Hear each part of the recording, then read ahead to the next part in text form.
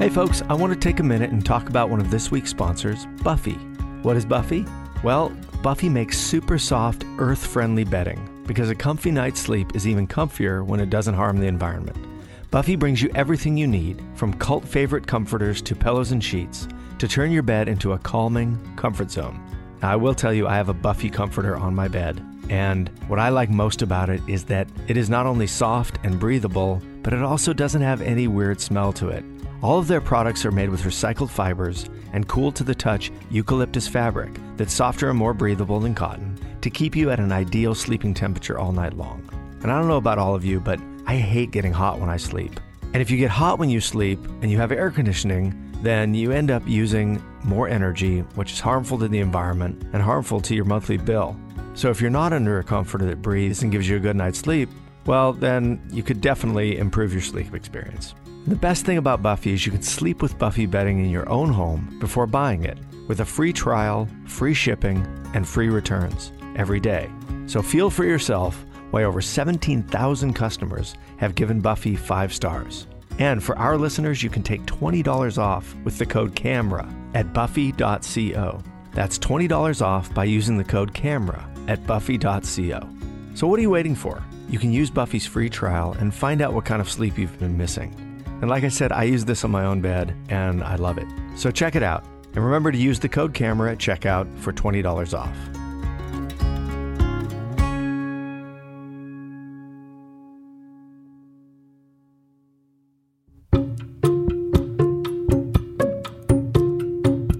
Hey folks, Sam Jones here. Welcome to another edition of Off Camera, the show where I get to talk to iconic, creative, curious artists and find out how they got that way.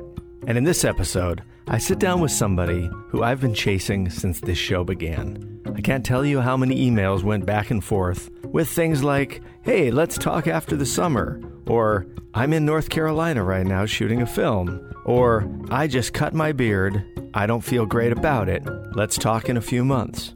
And this has gone on for a long time, to the point where I almost gave up.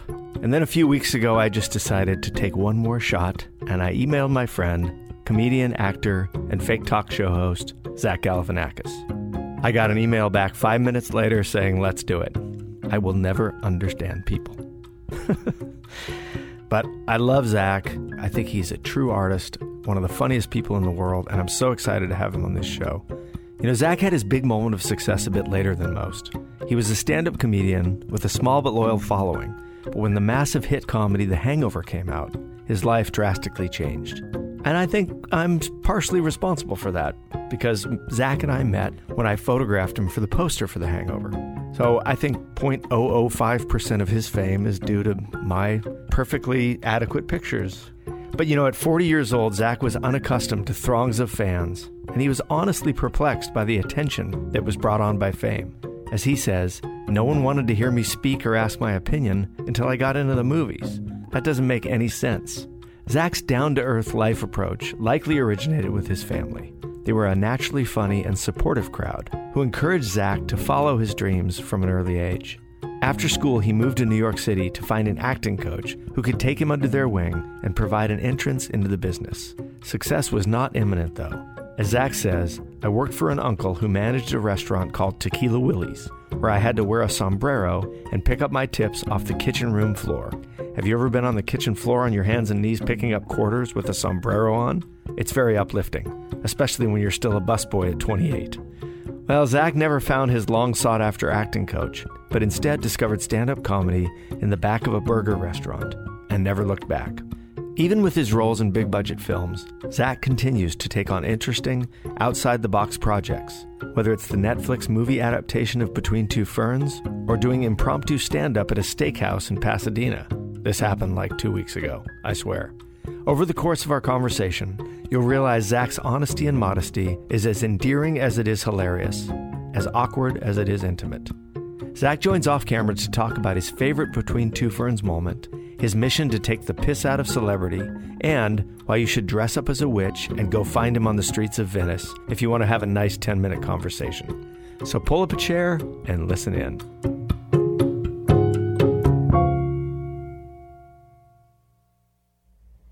Hi, Zach. Sam. Thanks for doing this. Thanks for having me. Can I do my Between Two Ferns opening? Yeah, Hello and welcome to Off Camera with Sam Jones. that's good. I'm your host, Sam Jones, and my guest today is Zach. What is it, Nate? Glykofanakis. Or as they called me in high school, Galifianakis. Galifianakis. Yeah, you can use that one. Thank you. From the show Between Two Friends. How was that? You know, you could work on your awkwardness. Really? That Which wasn't is awkward really, enough? really good, weird note to give someone.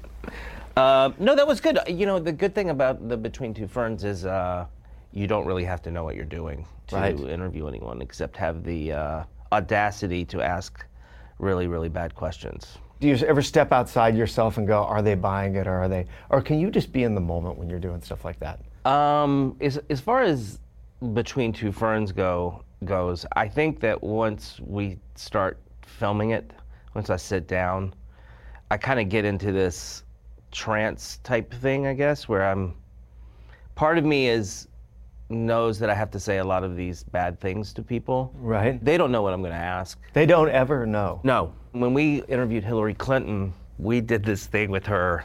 I had a fax machine next to me. I said, okay, well, we have some viewer mail, and it comes through a fax, the mail. So she had to sit there for 45 seconds waiting for this.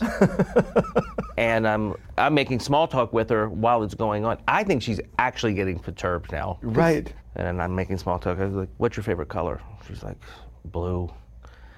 And finally the fax comes through. I mean, the noise of the fax machine. I'm like, okay, we have a question from Katie in Atlanta. What's your favorite color?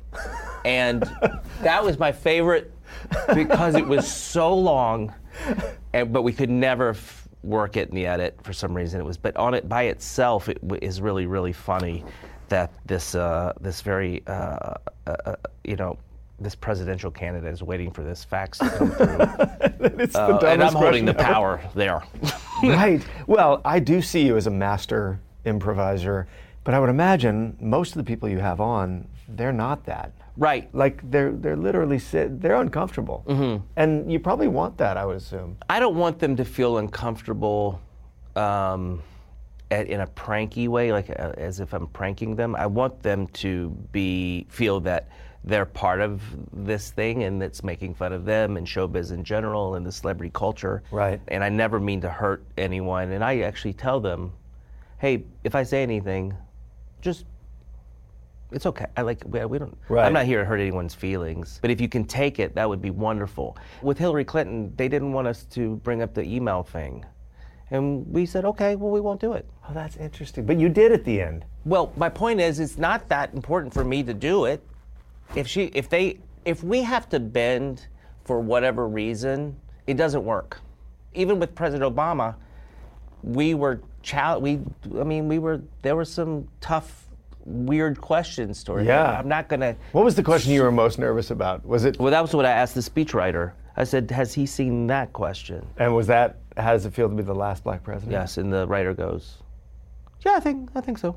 Meaning, like, he didn't see that one. Whose team was the speechwriter on? He was great. The speechwriter was this great guy. He got it. He was so helpful. But in that moment, it was, I remember thinking, you want to be respectful. You do. He's the president of the United States. And well, in that case. It's hard for me to talk about that because I live in Trump Tower. But we've never felt that show got compromised. Meaning we never really. I've had people ask me to. I had a very well-known actor, I won't to say who it is, told me he was going to edit his piece. Really? Mm-hmm. And I just basically had to say, well, it probably will come out online anyway. You can edit your version if you want, but there's another version that's going to come out before then. So, the ego part of it in this business, I can't quite figure it out. But you would think that I would know more about that because I've interviewed a lot of big names, but the normal people, they want to be made fun. They're fun. They come on to be made fun of. They come on because they're in on the joke. I've been asking you to come on this show for 6 years. Why did it take so long? Well, it has nothing to do with you. It's nothing against you, Sam. No, I know. I don't know. Interviews, to be selfishly, can I just say, I wish I could just be in things and no one asked me about it. Yeah. Because to me, the magic and the mystery of it is just if you don't know too much. And I think we're losing that more and more because we so want to talk about the process and this and that. I'm only going to ask you process questions from now on. Well, I've always said, who needs Ambien when you have a comedian talking about his process? You know? I think things are funny. I write them down, and sometimes they work and sometimes they don't. I mean, you know what I mean? But as far as interview, I'm pretty private. I don't do social media. I don't believe in it. I think it's bad for society. And I just, as far as being interviewed, selfishly, that's just, when you're pursuing this thing, I think when you're younger, the fame thing seems like, oh my God, they're gonna give me free champagne and a limousine.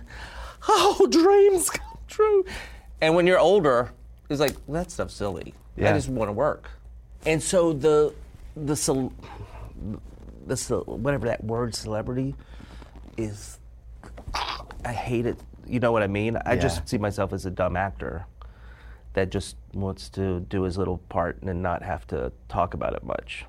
I will say this, no one wanted to hear me speak or ask my opinion until I got into it on the movies. Right. And I think, well, that doesn't make any sense. Right. Nothing changed. I didn't get smarter. I didn't get any smarter at all. So why am I important? You know what, I just have never bought into that. Just because you got a little success, that doesn't mean you're there to entertain people. Like it's why we have a celebrity president. There's too much onus on it's crazy. A lot of cultures are not like this. Yeah. And it's bizarre that we're like this, as I say during a celebrity interview. Well, but this one though, this is the way I think it. Like this is an honest approach to what I'm talking about. But sometimes I just think that, and I also think when a lot of entertainers are overdoing social media and tweet, I think there's something missing from their lives. Yeah. I do. How much attention do you need? Was that ever a thing for you? Was being drawn towards comedy, wanting to make people laugh in a room, was the goal attention, or was it to make better art? Or as a kid, you realize, oh, I can make people laugh. And if you're in tune to that, you try to nurture it. And then if you have good parents, like I did, they encourage you to nurture it, and they nurture it with you. I came from a very supportive parents and a very warm family. A lot of comics do not come from that. Yeah, that's true. So my perspective is a little different, I think. To me, if I could make a living making people laugh, I knew that at an early age. I knew that that's what I wanted to do. You did? Yeah. I also saw the guy that whistled the Andy Griffith theme song. He came to my school as an assembly, like in 3rd grade. Wait, the actual guy that's on the real recording. guy that whistles. That was the level of celebrity that was coming to your school. And I was like, God, I hope I get to meet this guy. I could not believe that there was a human being that just showed up with not even a briefcase and whistled for a living. And students were like this. And I remember it, and it must have sunk into me. Not that I want people to look at me like that, but it was a moment. Well, it is funny because when I started this show, you were the first 2 or 3 people that I thought of. I thought, I feel a kinship with this guy, I like his humor. And to your credit, you never told me no. No, it's not a no. It was just more creative ways of saying, after the summer, after my hair grows out. When the Mars rover is done, Sam, yes. I just really paying attention to the Mars rover. That's right. But yeah, when we put a colony on Mars. Well, I watched clips of it, and I think that's what is appealing about your show is that it does seem to. The Oz, the man behind the curtain type thing is not there where it is often in show business. There's big personalities and, but when people are actually together, the regular people. Yes, and I felt that with you. In fact, I remember once we did a shoot for something. Was that our Playgirl shoot? That was Playgirl, that's right. And we had the popsicle sticks and the... Like turn-ons and The turn-offs. glue kept like not sticking to your leg. Yeah. And afterwards, you didn't have anywhere to go, I think. Oh, I never do. There was a liquor store across the street. You said, do you want to have a bottle of wine? And we sat at the photo studio until they kicked That's us out. right. And yeah, we just, I remember that. Yeah, and it was, I thought, Well, I don't drink anymore, so I am so boring. well, that Yeah. cancels You our wanna go plans get for a- after. You want to go get a You want to go get a Yoo-hoo? Schweppes?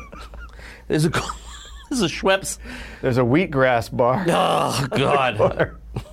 No, but growing up, I had a few friends that really knew how to hang out. And in a way, I think there's probably some of that social aspect to being a comedian too. That comedians are good at sitting around and really not doing anything and having a great time doing it. Comics with other comics are good at that. That's what I mean, Comics with non-comics that's a weird mix. Like, even comics will tell you about that. Like, I feel like I can mingle pretty well with people, but I've had some comic friends and then actor types, and What happens? well, comics are strange and wonderful ways that I love. And sometimes actors are actors. And I don't know. There's a certain amount of taking taking oneself too serious, that maybe goes to the acting realm more than the comedian realm. That's why actors should win awards. Comedians, they look at awards like, what are we, in high school? Right. Like, what are we going to reward art? One's better than the other? That's how I see it.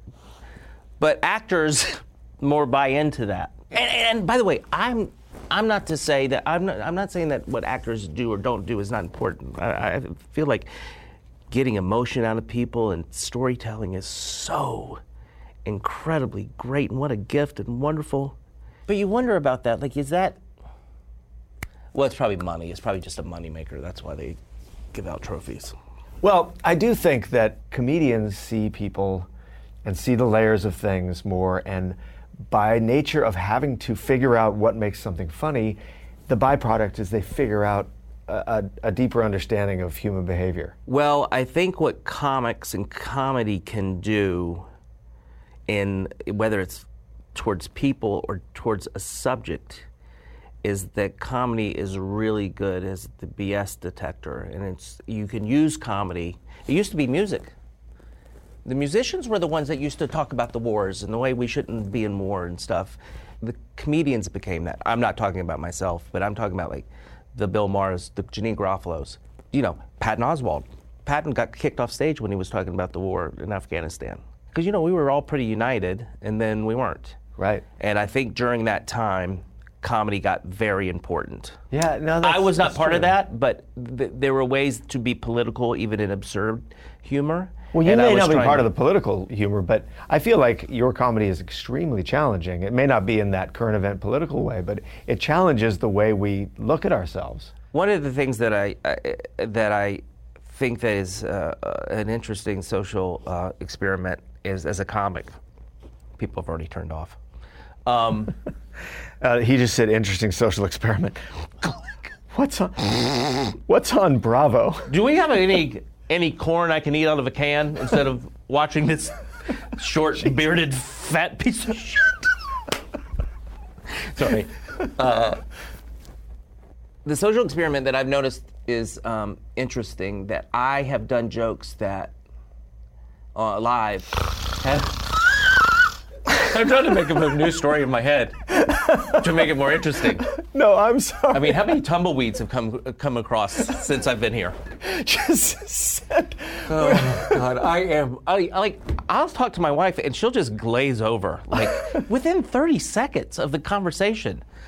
You would think I would be more dynamic.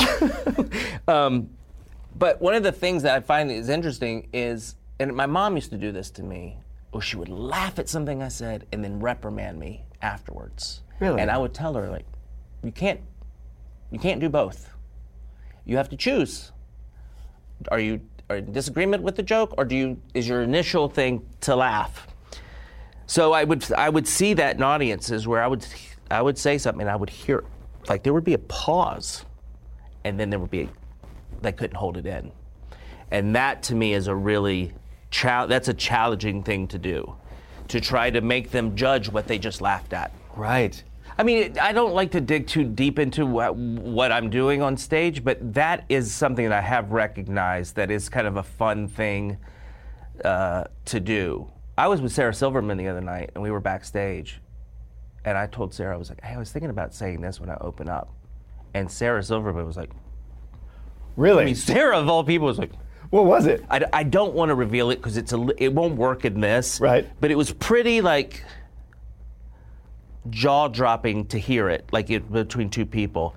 I didn't take her advice, and I did it anyway. You did? It worked, but she was right. Like, it's one of these things where you don't, and there's many times where I've done that, and it falls flat. Do you ever worry about that? Like, am I one bad judgment away from this whole career going away? We're living in times now where that's a really tough call. Yeah. And then sometimes I get frustrated with that as a comic. I'm like, well, just loosen up. You know, this is how some people communicate. Yes. Through humor. Yeah. Now, you might not agree with the sentence that just came out of my mouth, but it's to a bigger point. So it's tricky. It's tricky. These days, I think you can say something that that could get you in trouble. But there's a great book called "Amusing Ourselves to Death" that was written in 1983, and I bring it up a lot. And what this guy Neil Postman says in this book is, "You will stop hearing the term Big Brother because we will do it to ourselves." And that's exactly what's happened in our society. That's interesting. And that, to me, that's social media. Yes. Big Brother, because and look, now cops should be filmed. Don't get me wrong. Cops should be, they need to be accounted for. But this filming of each other all the time, and I don't know what, and we never stopped to think about it. Yeah. I don't know. I did a show a few months ago in East Pasadena at a steakhouse. My career is not really where it used to be. Anyway, it's really a nice place to perform, but... Did you really do this? Yeah, I do open mics whenever I can. You still do? Yeah.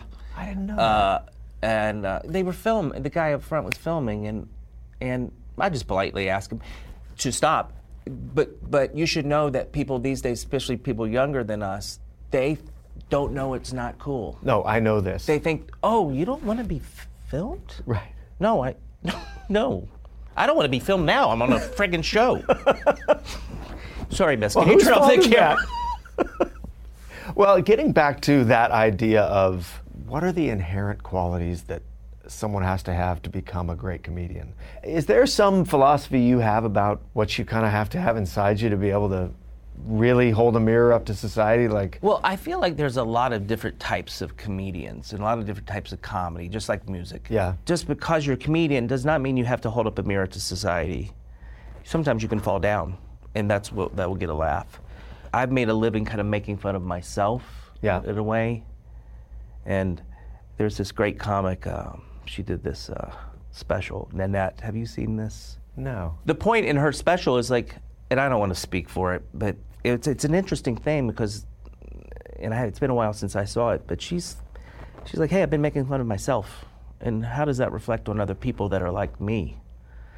And I was like, oh God, now I got to stop making fun of myself. Jesus Christ. But it's an interesting point. It was such an interesting point. Like, hey, we're using ourselves as jokes, but does that mean it's okay to laugh at people? You know what I mean? It's interesting. It is interesting because it says, are we a collective or are we individuals? Right. And for me, it was really, I got lucky because I grew up in my relatives were funny. My brother, my sister are funny. Humor is held very high. My cousins were all, my uncles, my aunt, I come from like a funny, not that we were trying to be, but there were skits growing up. There was like always performing, and I saw the joy that brought to people. And like I said earlier, my parents nurtured that nature. Yeah. They were like, hey, you can do anything you want. My dad said that all the time to me. Who was the harder one to get a laugh out of, mom or dad? My mom's my favorite person to make laugh because she's the ultimate person where she laughs very hard and then, Zach. I love that. She still to this day guffaws laughing at some of the things that I say. And she's easy. Anybody can do it. But she's my favorite person. My dad, he was Benny Hill. He liked the physical He humor. wanted fought. Yeah. So my mom had this real has this even though she's a very very Southern lady, she laughs at very inappropriate things. My dad was not like that. He thought that was disrespectful to laugh at inappropriate things, which makes it even more funny. It's funny because you say that and I go, oh, there's the DNA of your comedy. Because you have a mix of this slapstick thing that you do, and then let me see if I can get the inappropriate laugh out of someone who didn't want to laugh at it. Right. I mean, I like jokes, but I also don't mind falling down, for humor. But it's weird. Do you have both of your parents still alive? I do, yeah. They're in their 80s. They're in their 80s? Yeah. Wow, good for you. Yeah, and they're still together in the same house I grew up. Wow, good for you. Yeah, my Well, parents... I didn't do anything. They're just still living. No, good for you, good for your parents, good that you get to enjoy them. Yeah, it's It's true. like the bonus round now, almost. Yes. Yeah. Well, when you, and I don't mean to talk about something, There's no more punishing. but it'll be, I hope to see you after, I don't know how to put this. You hope to see me after my parents are dead. Will you call me when your parents die? No, I don't know how to. Do you know what? I'm There's not going to because you- I heard that Bradley Cooper called you after his dad died, and that didn't go well for you. Did he? Did I tell you that story? Something about he saw. Oh, no, that was, that was when he broke up when he had a girlfriend break up. Oh, okay. He What was called me it? in his hotel room. We were in the same hotel. He goes, hey, can you meet me in the lobby? I go, okay. I could tell he's upset on the phone. And he had a movie called Limitless out. And he goes, can I talk to you? I'm like, yeah, what's going on? He goes, well, me and so-and-so broke up. And I was like, and Sam, I go, oh, did she see Limitless? I couldn't. It was like I couldn't help it. It's like, oh, it's in my brain. I gotta say this. And he, for a second, he went, and then he started smiling. That's the point that I'm talking about. That's my way of going, it'll be okay. It will be okay. It's not, the timing's real off.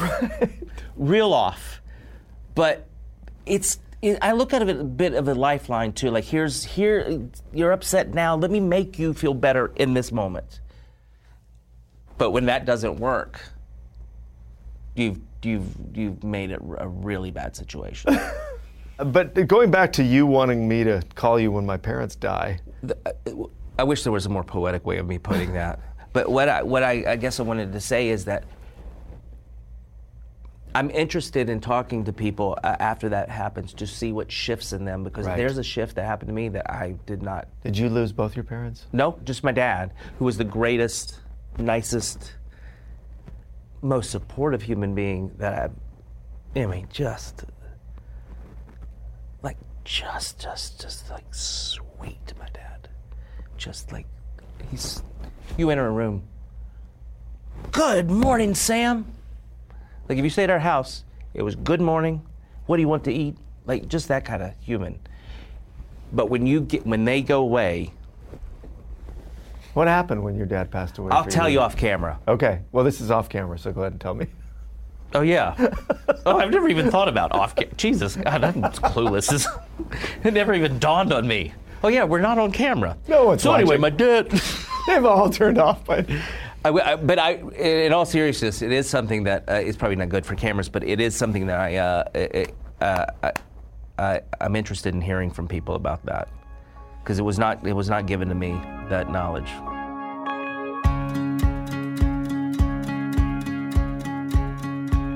Hey folks, let's take a little break from the conversation so I can tell you about one of this week's sponsors, Acuity Scheduling, a Squarespace company.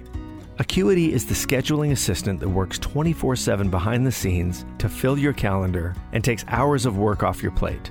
From the moment clients book you, Acuity is there to automatically send booking confirmations with your brand and messaging. They deliver text reminders, and they let clients reschedule on their own, and they process payments so your day-to-day runs smoother even as business gets busier. All you need to do is show up at the right time. Again, I have to pop in here and say, how much building my own career would have been easier if I had access to all of these tools that are available now.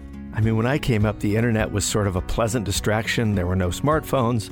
Now it just seems like with these amazingly innovative companies like Acuity, they've taken the hassles out of so many parts of running a business. And Acuity has cornered the market on making your scheduling easy. With Acuity, you never have to ask what time works for you again.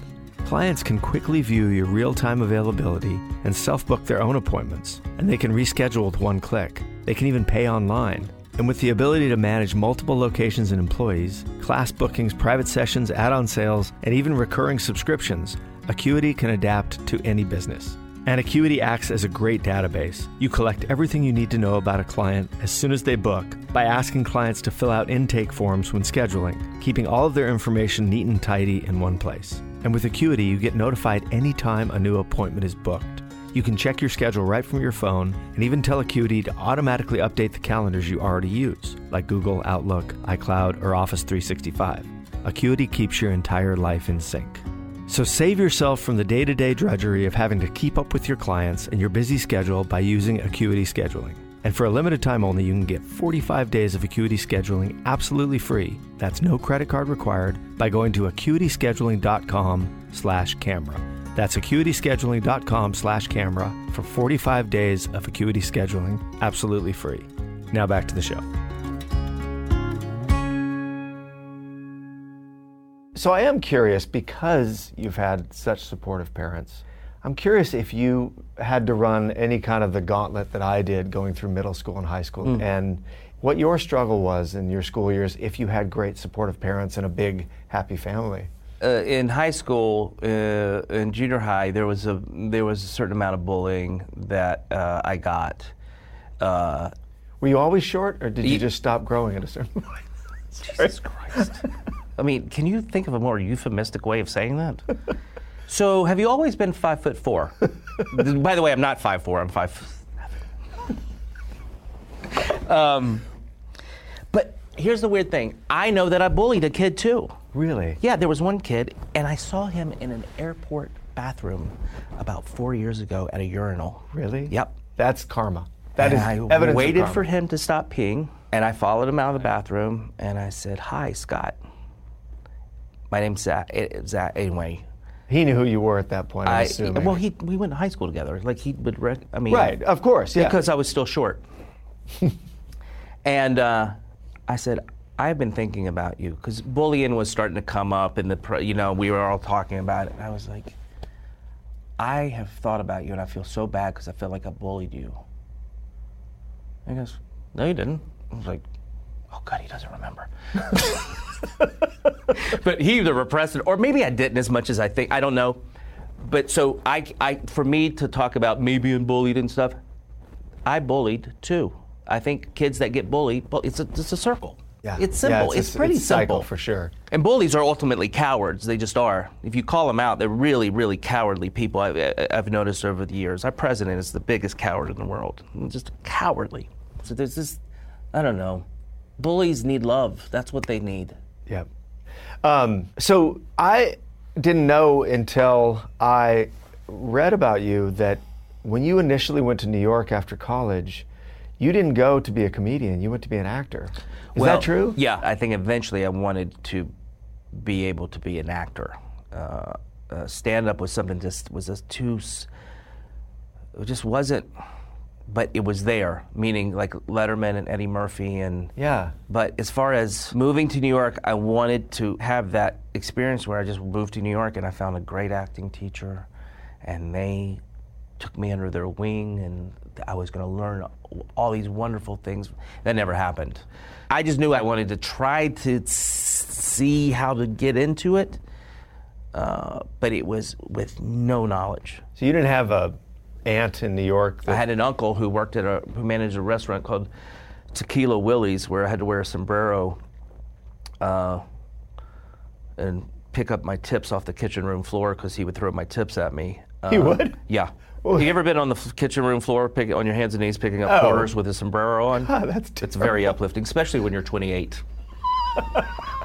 Because I was working as a busboy till I was 28, 20-something like that, yeah. What picture comes in your head when I ask you at your brokest in New York and most despondent? I was very, very broke, very broke. But I came from a middle-class family. There was a safety net, you know what I mean? if I really needed it from my folks, there was, like, I could move back home. A lot of people don't have that, but my parents were very cool about that. But I did not want to ask them for money, and I didn't. I mean, my dad used to send me irregular underwear in the mail. I'll never forget, I'd be at the post office like, oh God, hopefully this is some food or like a snack bar or something. Wait, what's irregular underwear? There's ill-fitting underwear. Something was wrong with the machines. Oh, so he'd get them at a discount? Yeah, I'd be like, oh God. And I'd open it at the mail in New York at the post office hoping, and you could tell by the weight, and they were just irregular. They're called irregulars, underwear. And, but so I was broke. I used to walk because I didn't have subway fare. I used to walk to perform. But I was not of this, oh my God, if I don't make it, I'm going to be ruined. I didn't have that. I didn't put that pressure on myself. How did you find stand-up when you were in New York to act? So this woman I met, who became a friend of mine, had moved to New York to become a stand-up comic. And she goes, you should try stand-up. And I did it in the back of this hamburger restaurant in Times Square. And after I was done with it, that was the acting coach I was looking for. Like, oh, I found the thing. One thing. You mean the audience and the experience was the acting coach you were looking for? Exactly. So your vision was, I want to be in a place that I want to attach to something that feels right and natural, and the acting. I mean, I had acting teachers that were telling me to stop doing my sketches during classes. They're like, this is not. I don't know what you're trying to do, but this is not working. So would you come in going like, this is really good, and then get yourself knocked down by an acting? Look, there's good acting coaches in New York that don't know that know what they're doing. There's bad ones that don't. Sometimes you can, like, I'm really stupid, but with that kind of stuff, I can tell people don't know what they're doing. You know what I mean? So I never got, it was a bummer that I never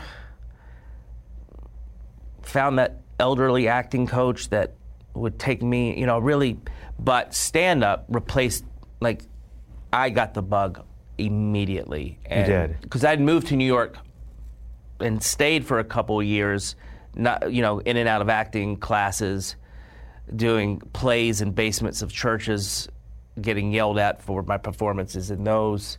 Oh, God. And then not having a direction and auditioning for commercials, but not having a real, certainly not an artistic or an artful thing. Not that stand-up is necessarily that, but stand-up, and I was going to clubs before going on stage. I was just watching.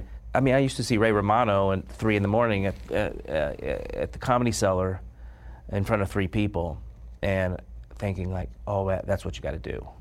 He was great. And he was already Ray Romano? No. Oh, he wasn't Ray Romano at that point? No, I think he was a substitute teacher at the time. Really? Mm-hmm. What do you think it was that grabbed you and made you feel like this is my place? It felt more in line with just myself in a weird way. It felt more in line with I felt more comfort in that than the acting stuff. Do you remember the first bit you did? Yes. Like the first one you did where you're like, oh, that's me. I really have something here. You know what I mean? Like I've never said that about myself. In any... Really? Wow, Zach, you've really done it. You've really got it this time. I have never had that confidence. I wish I will say this. I will say this, though, and I don't know if this is exactly what you're talking about. It wasn't what I was doing on stage where I thought, oh, I noticed the reaction in the crowd they were getting it more.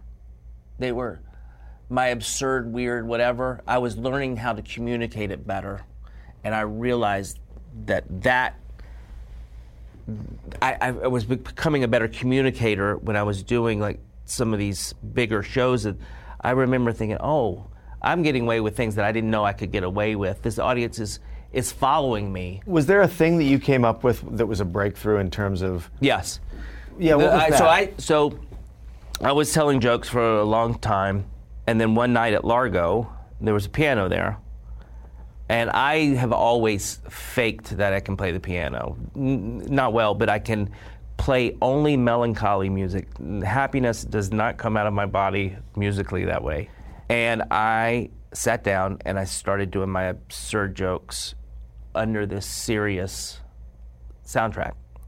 And that combination was people, I don't know if that had been done, but that form was, it's limiting because you have to be quiet and you can't really, there's a certain way, at least for me, and the way I was doing those jokes was incongruous with the music, meaning it's very one note. It's very, so it became limiting, and that's, I think, why I stepped away from, the viewers are back?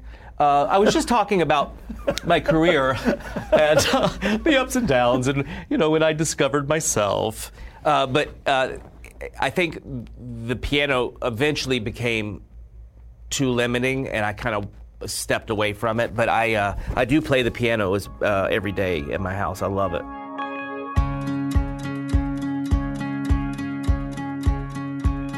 Hey folks, let's take a little break from the conversation so I can tell you about this week's sponsor, BetterHelp. Now, if you're an artist and you're trying to make a living in this crazy world of entertainment, or if you are a business owner, or you are an entrepreneur, or anybody who is trying to carve their own path, then you know that the mental side of it is 90% of success. And if you're like me, you've done some therapy in your life to try to figure out where your obstacles are and where some of your baggage comes from. And I think if I've learned anything, it's that there are always roadblocks that prevent us from happiness or from achieving our goals. And that's why I've gone for years and tried to figure myself out, because I don't think you can be successful without really knowing yourself first and achieving some level of self-awareness. And now there's a really interesting new way to do just that, and it's called BetterHelp. BetterHelp is online counseling, and they offer licensed professional counselors who are specialized in issues such as depression, stress, anxiety, relationships, sleeping, all kinds of things. And you can connect with your professional counselor in a safe and private online environment. And of course, anything you share is confidential, and it's obviously really convenient. So you can now get help on your own time and at your own pace. You can schedule secure video or phone sessions, plus you can chat and text with your therapist. And best of all, if you're not happy with your counselor, you can request a new one at any time for no additional charge. Because truly finding the right therapist is half the battle. And best of all, it's a truly affordable option. And for off-camera listeners, BetterHelp is offering 10% off your first month by using the discount code CAMERA. So why not get started today? Go to betterhelp.com/camera. You simply fill out a questionnaire to help them assess your needs and get matched with a counselor that you'll love. That's betterhelp.com/camera and use the code CAMERA for 10% off. Now back to the show. My first job ever, I got a job being a fry cook at Kentucky Fried Chicken. We'll be right back with the world's worst bragger. That's an old go-to I do. Go ahead. I lasted 3 weeks. And then I read that you lasted at Saturday Night Live for 2 weeks. Yes. Is that even possible? Is that the truth of that story? No. So I think what they do, and I don't know exactly if I have this right, but I think what they do is they hire writers sometimes on a trial basis. Right. Saying, come for 2 weeks. If we really like you, we'll keep you, I guess. I don't know. I was being hired because I thought I was going to be a cast member, because I'd already auditioned once or twice. So they don't tell you when they... My agent at the time probably just had some bad information. I don't know, but I got there and I was like, God, I cannot believe I am going to be on the show. And Maya Rudolph and I got hired at the same time. And was that sort of a dream at that point? You'd been doing stand-up in New York and... Sam, I'm embarrassed to say I'm not embarrassed to say that was a dream, but Saturday Night Live, that was a big deal for me. Do you remember what you did for your audition? I think I did a really bad stand-up from the 1700s that I used to do on stage. So I would just do like, how are ye? How are ye? Is this thing on? What is this thing? Like, and then I would complain about electricity. It was just really. So I think that was my audition, and then just regular stand-up. But anyway, I didn't get it. Well, I thought I got it, but I got to New York and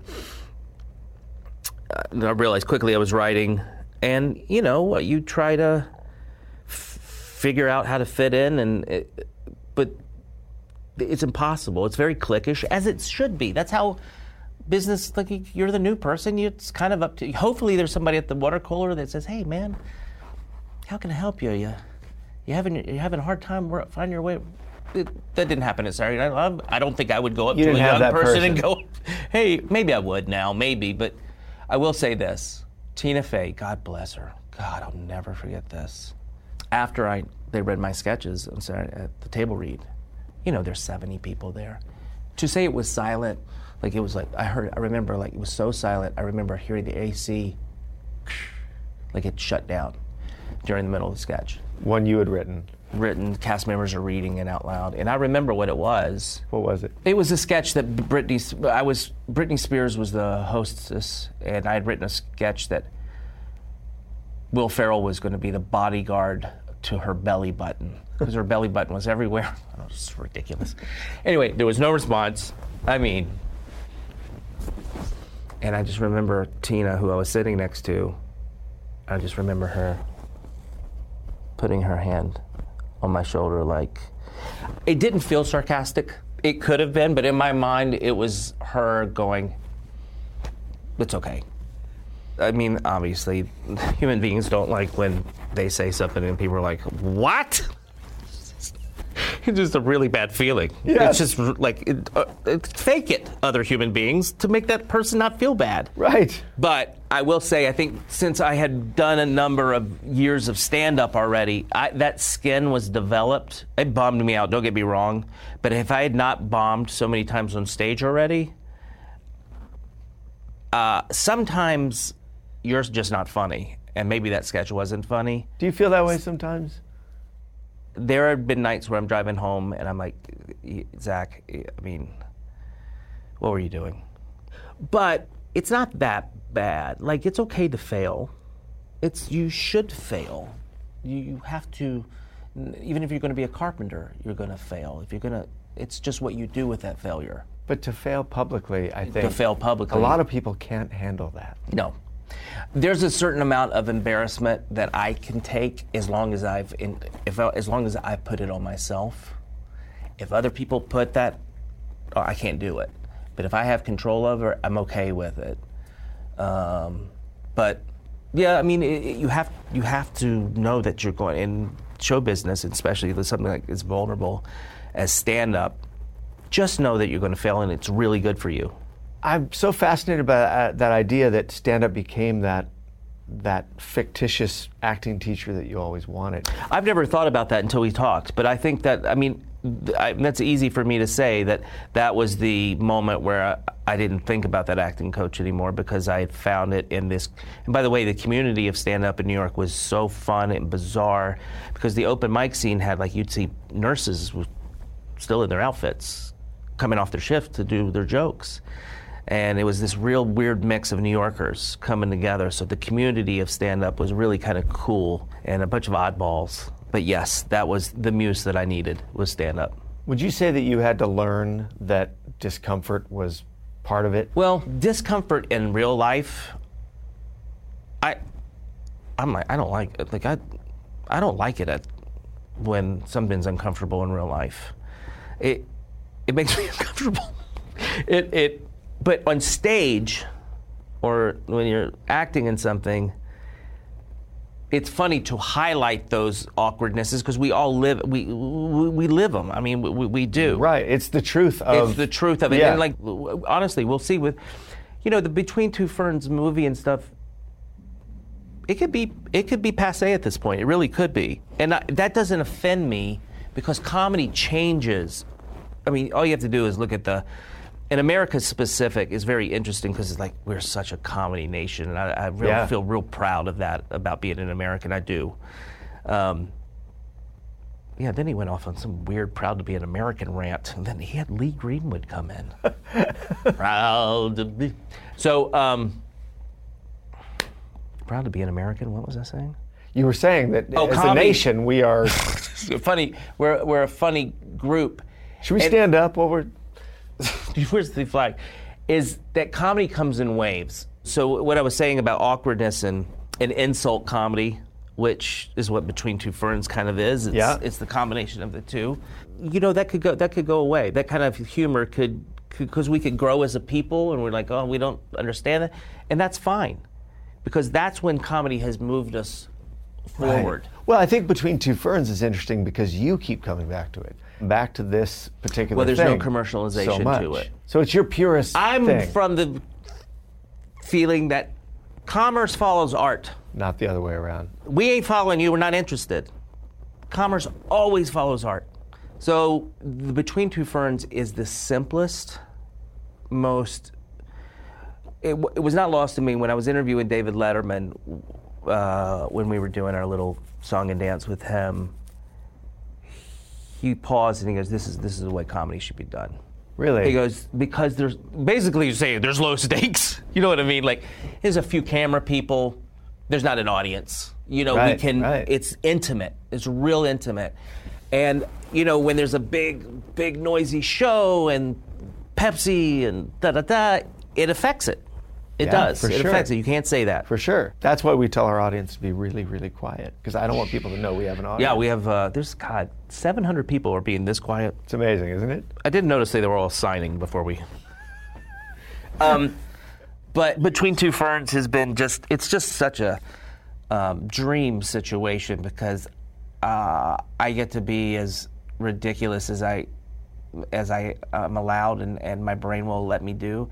And the guests have been all so great and cordial about it. And it's also me trying to knock down celebrity as much as I can because I don't agree with that part of our culture. You know what's interesting is when I watch that Purple Onion special again, right in the middle of it, you say, I hate celebrity. Was I saying that back then? And then you Yeah. said it again, I hate celebrities. And there is some irony involved in the fact Well, that what you do hap- this show now, but also that What your happens with career blew up. What happens with humans, though, and I'm sure I've been guilty of this, even in the way I talk, but somehow people are like, I don't understand where human beings are like, man, you've made it. You've made it as an actor. You're entitled to any behavior. This town and its forgiveness of celebrity and blah, blah, blah. It's something that I think is so dishonest. And so there's no culture in celebrity culture. Is that what keeps you coming back to it in terms of there's always fertile ground in trying to understand that phenomenon? Well, I don't know. I mean, I like doing it because I like working with Scott. It's an easy thing. Scott Aukerman. Scott Aukerman. Is that his last name? Yeah. He is easy to work with, and we've been doing them over.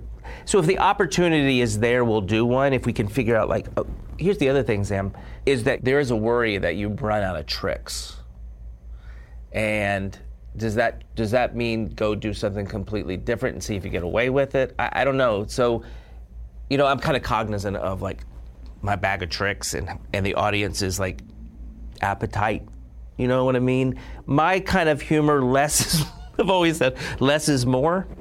Like, I've never thought I could be the lead of a movie, and I can't. My movies they bomb. And I'm just telling people they should not hire me as the lead. I am better to be like a little weirdo that comes in and does the little song and dance here and there. I've been so lucky that I've had a career. Like, when I moved here, there was no way I had a career. There was no way. My friend, when I went shopping for a car, he was like, all right, get a truck. I'm like, well, I don't want a truck. He's like, you need to buy a truck. I'm like, why? He goes, well, and he wasn't even doing it. He was doing it out of practicality. He's like, we're probably going to be homeless in a year, and you can sleep in the back of the truck, just get a top for it, and then, put a pillow in it. And I'm like, yeah, that's not a bad idea. Yeah, that's not a bad idea. So so this whole thing is a surprise to me. It is. To me, I got real lucky. Todd Phillips saw me do stand-up, asked me to audition in this big movie. Then we made the movie. As we were making the movie, I was like, oh, this is good. Like, I never had that feeling before. So I just got lucky. I got real lucky. And I think a lot of people do. They get lucky. This town is full of people that could do what I do. And as far as comedy, I kind of look at it as a younger person's game. I mean, when you look at what Hollywood produces comedically, it usually tends to go younger male. Well, I mean, I'm way grown out of that kind of, that I don't want to do, that's not of interest to me. I was grown out of that. Even when I did The Hangover, I was like, okay, these are movies I would never watch, but I'm in them. Like, I've never seen Animal House. You're kidding. No, I haven't seen Porky's. Did you see Hangover 3? I read the book. The book's much better. And also, I mean, you get the sets, and I'm like the oldest person, and everybody's single. Like, it's a younger person's showbiz in general, especially comedy. I don't know. It's okay to age out of it. What do you do next? Well, I don't know. Is there a Baskin Robbins near here that's taking applications? No, I think it's an interesting thing to think about that, because, especially in light of The Hangover, because that is lightning in a bottle type of movie. I remember that's where I met you, and then when that thing blew up, I just thought, boy, Zach must feel like this is the greatest thing that ever happened to him. Well, that's where I'm like, I don't feel like actors are honest with the public when they talk about fame and all that stuff. Will you be honest? I always try to be as much as I can without revealing my height. So had that happened to me, had that hangover when I was 25, I would be like, let's party. Like, but I was 40. Yeah. And I was pretty, like, I had a personality, I knew who I was, and I was not about to go be the 25-year-old version of myself. I was just trying to be honest. I was threatened by it because I thought was not going to be able to be funny anymore, because I was going to be suffocated by trying to leave restaurants, because people just sit down with you. Because you were 40 and unknown. You had an anonymous life for the most part. And I was doing stand-up and had a few people that knew my stand-up, a very few. Right. And that was really the very good comfort level for me. And I'd always heard, like, oh, God, your life is going to be wonderful. Well, I don't hang out in the Hamptons. That doesn't interest me. That wasn't you? No. Like, that might be good for all the pretty people. Like, I've got successful. Let's go put on our fedoras and go to the Hamptons. That doesn't seem interesting to me. Or any of it. But I also thought, the biggest bummer for me was, I'm not going to be able to observe people like I used to and sit in the corner with my dumb notebook. Because that, if I'm speaking honest, is a big shift that's hard on the person you're dating, right, who ended up being my wife, your family. My family used to love it, and then they were like, oh, God. Like, they got annoyed by strangers just sitting down with us. So literally, people just sit down at your table with you. Because they think they know you. It's an asymmetrical relationship. Right. And they also think you're the person. So people were sending me I got drinks sent to me because it's the Hangover movie. Right. And if you admit to people that you're the person, I've gone to I was in a downtown Halloween party in Albuquerque, and this kid was dressed just like me. I was dressed like the real me, and I was like, but he was dressed like the guy from the Hangover. And I go, you're me. He goes, yeah, right. And he just, like, when you tell them that's you, they don't believe you. It's so weird. So the whole, my brother and my dad and mom are like, your attitude is bad, Zach. They were like, you lucky. And they're right. My mom said, she goes, well, you should have been careful what you wish for. That's what she said to me when I was complaining about the tour.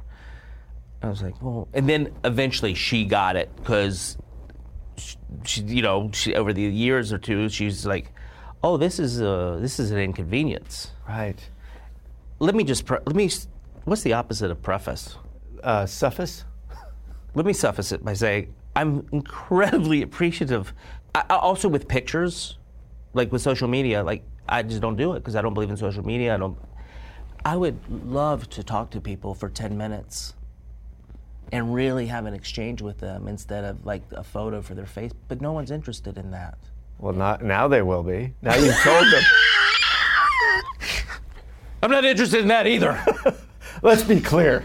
I was speaking metaphorically. Oh, the message boards are lighting up. God, now I just want to hire people to go up to you and do it, so you can be like, wow, that show is popular. Just send people to Venice. This is a real thing. This happened to me in the spring. I'm holding my son outside on the sidewalk. I don't know why I'm out. I'm just out there. Sometimes I go out in the morning and I'm just like absorb the day. But anyway, there's a guy who is dressed just like a witch. I mean, pointy hat and green makeup, just like a witch. And he's walking down my street with a 12-foot pole. Not a broom. I can't stand up, can I? I'll squatch. Well, you're he's short like enough, this. maybe that Yeah, you're. okay, so ready? And he's dressed as a witch. He sees me and he goes, "Oh my God, Mr. Galifianakis, I must look crazy." And I was like, "Yes." But I didn't say anything. He goes, "I am such a fan." And he explained to me that he had been in and out of mental institutions, that my movies had helped. That honestly meant so much to me. Something about that exchange meant more than just a regular thing. Like, "Hey man, like you're..." I don't know, there was a connection there with me. And honestly, a lot of mentally ill people have come up to me and said something like that. And I take it only as a good thing. I do. I don't know why they're all mentally, maybe they've misunderstood some of my humor, but I don't know. That exchange, if the person's interesting, I love it. But if they want to buy you a beer and bro out, no, be your brosif. I'm not good with small talk. You have to be dressed in green paint and have a pointy witch hat and also be named Aphrodite. Now I'm just going to hire a bunch of people and dress them as witches. And you're going to be like, "Sam, your show is blowing up. You should ask for more in your next contract." My wife's like, "Why? Where's Zach? Is he outside talking to those witches again?" Yeah, he's talking about his craft. Witchcraft? No. Wait, witchcraft? Witchcraft are you talking about? I want to ask you about Between Two Ferns. Oh, we're still doing the specifically. interview? Yeah, we're just going to finish up here. This is the last thing. I was getting all comfortable, finally. No, but I do think that what Between Two Ferns does at its core is it allows us to all accept that celebrity is weird. And I think one of the themes that comes up in that show is being good looking is your ticket to almost anything. And that's what Hitler believed. A certain look. And we as human beings believe in that to an extent. That's why there was only good looking people on TV for a while. No, we don't want to watch ugly people. Get them off my fucking TV. I mean, there is a certain degree to that. Like, hey, human beings like to look at other nice-looking human beings. What does that say about us? I think it says that we're We're shallow. shallow people. Did you get called not good looking as a kid?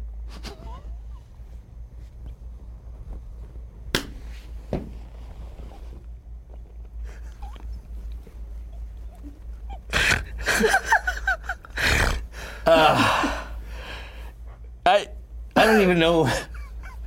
There's so much to that question. Okay. There's a point. Well, first to of it. all, as a child, I didn't look like I do now. We didn't? Galifianakis have 30 good years, and then after the 30-year mark, that's when the mustaches come in for the ladies and the men get the guts.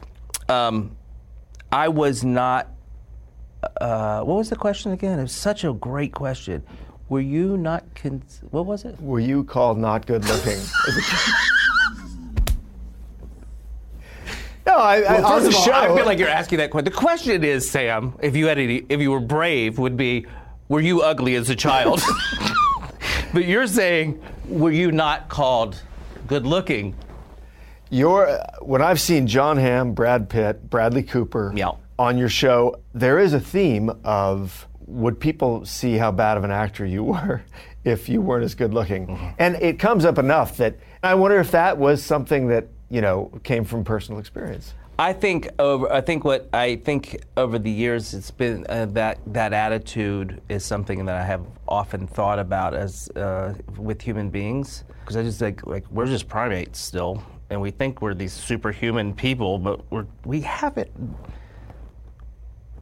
We've evolved. But it's also important to know that we haven't evolved that much. Right. You know what I mean? Yeah. And I think that's part of the problem where we haven't evolved much is like we're still looking at the outer shell of people. And I think the evolved human is more interested in the brain and the heart and that kind of thing. But this is a visual medium that we're in. And so I think to get people to view other human beings, to look at other human beings, And like, oh, well, we got to get the pretty and good-looking ones. That's gets more. I mean, it's common sense, but then again, there's a dark part to it. There's a darkness to it. Yeah. Yeah. Even in like when you cast children, it's like, this is strange. Like they go for the real cute the ones. one that's going to be a good-looking adult of it. It's like, just cast a child, you fucking perverts. No, Well, Zach, it's you acting weird because you're saying that the 9-year-old is going to be a really good-looking 23. Well, look, to close this out, I think what Between Two Ferns does for me is it shows that if we all just said everything to each other, we'd maybe all be a lot closer. You know what I mean? Like, there is something joyous about being able to tell the truth to somebody and find out it's okay. Or to be able to be silly and to not be so careful. Right. That's what I like about Between Two Ferns is there's a playfulness to it that it's just a joke. You know what I mean? A lot of it is really just trying to get pheromones in people's bodies to be released. It's chemical. It really is. It's like, I want to do something that lets people view it, and then their chemistry in their brain makes them feel better. Well, Zach, I get pheromones released Unpheromones. every time I see you. Those are unpheromones. Do you know, as you age, you look like Martin Mull and John Goodman? We'll be right back with the world's worst complimenter. Martin Mull, John Goodman, no, I'll take those. That's an improvement for me. I thought you were going to say, like, as I age, I look more like Tyrese. Now that's somebody I'd like to look like. Yeah, wouldn't we all? Martin Mull. You got a little Martin Mull around your eyes. Oh, those are called crow's feet. They're not called Martin Mulls. No, I actually appreciate what you said to me right before we went on the air, which is that this is your last interview ever. And to make it my show and to commit to that, I appreciate that. Yep. So thanks for watching me all these years. Yeah. But I've got to go do other shit with my life. Is this the big send-off? Like, no one's watching this, Sam.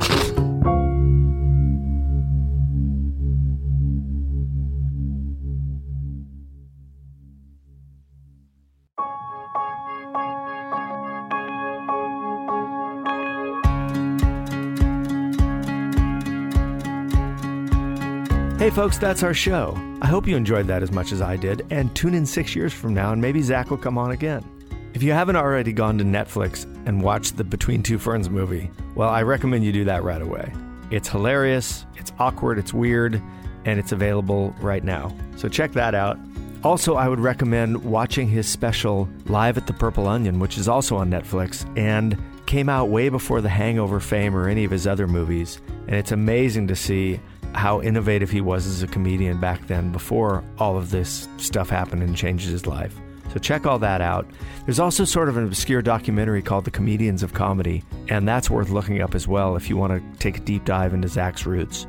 And if you want to take a deep dive into our roots, I would suggest you go straight to offcamera.com, because Off Camera is a podcast, a television show, and a magazine. And you can find out all about that at our website, offcamera.com. And you'll also find out that our television show is on DirecTV's Audience Network. It's on ATT Uverse. It's on Sky Arts. It's in Australia. It's in New Zealand. It's in China. But most of all, it's right there on the website. And if you don't have DirecTV and you want to see what you've been hearing, you can get our $4.99 monthly subscription, which allows you access to over 200 of our episodes that you can watch anytime, as many times as you want, on any device. It's a great way to really get into the show. If you're loving this as a podcast and you haven't subscribed yet, well, what are you waiting for? Hit that subscribe button, and while you're there, take a minute to give us a rating and a review, because that helps more people find our show. And by subscribing, it'll help you never miss an episode. You can also find us on social media. We are Off Camera Show at Facebook, Twitter, and Instagram. And I am Sam Jones on Twitter and Sam Jones Pictures on Instagram. And on my Instagram page, you can see a lot of behind-the-scenes photos from this very show. So check all of that out. I want to give a special thanks to Crawford Shippey, Nathan Shields, Michaela Galvin, Sasha Snow, and Kara Johnson, who put this show together every week and keep us going, finding new guests, editing the shows, working on the website, pumping out the social media, transcribing the conversations. There's a lot of work that go into these shows, and couldn't do it without all those fine people. And I also want to thank you for tuning in. If you're a new listener, welcome. And if you're a returning listener, I really appreciate you tuning into this whole experience. We've been doing this show a long time now, and I love knowing that our audience is made up of a bunch of creative people that are on their own path to a unique career in the arts, whether it be photography or filmmaking or music or writing or dancing or acting. It's just exciting that I could be a part of this community of artists who are figuring out their own way to make a mark on this world. So I really thank you from the bottom of my heart for tuning in each week. And on that note, be sure to join me next time when I sit down with actress Beth Beers. You know, I've always been someone who really thought it was important to preach about taking up space in this world and how so many times, especially as women, we're meant to be so small. And Right. I felt like I wanted to write something to empower people to really take up space and be who they are and be okay with that. We had quite a heart-to-heart about the gauntlet that an actress has to survive in this town on her way to success. But we go further. We find out that life can be even harder post-success. And in Beth's case, a network sitcom was not the answer to all that troubled her. But Beth decided she was going to do something about it, and subsequently wrote herself a life manual that became her first published book. In it, we find out what happens when an uber-ambitious, type A personality starts meditating, eating right, and riding horses. Well, the proof is in the pudding, as they say, and I found Beth's story inspiring and fascinating. See you next time, off camera.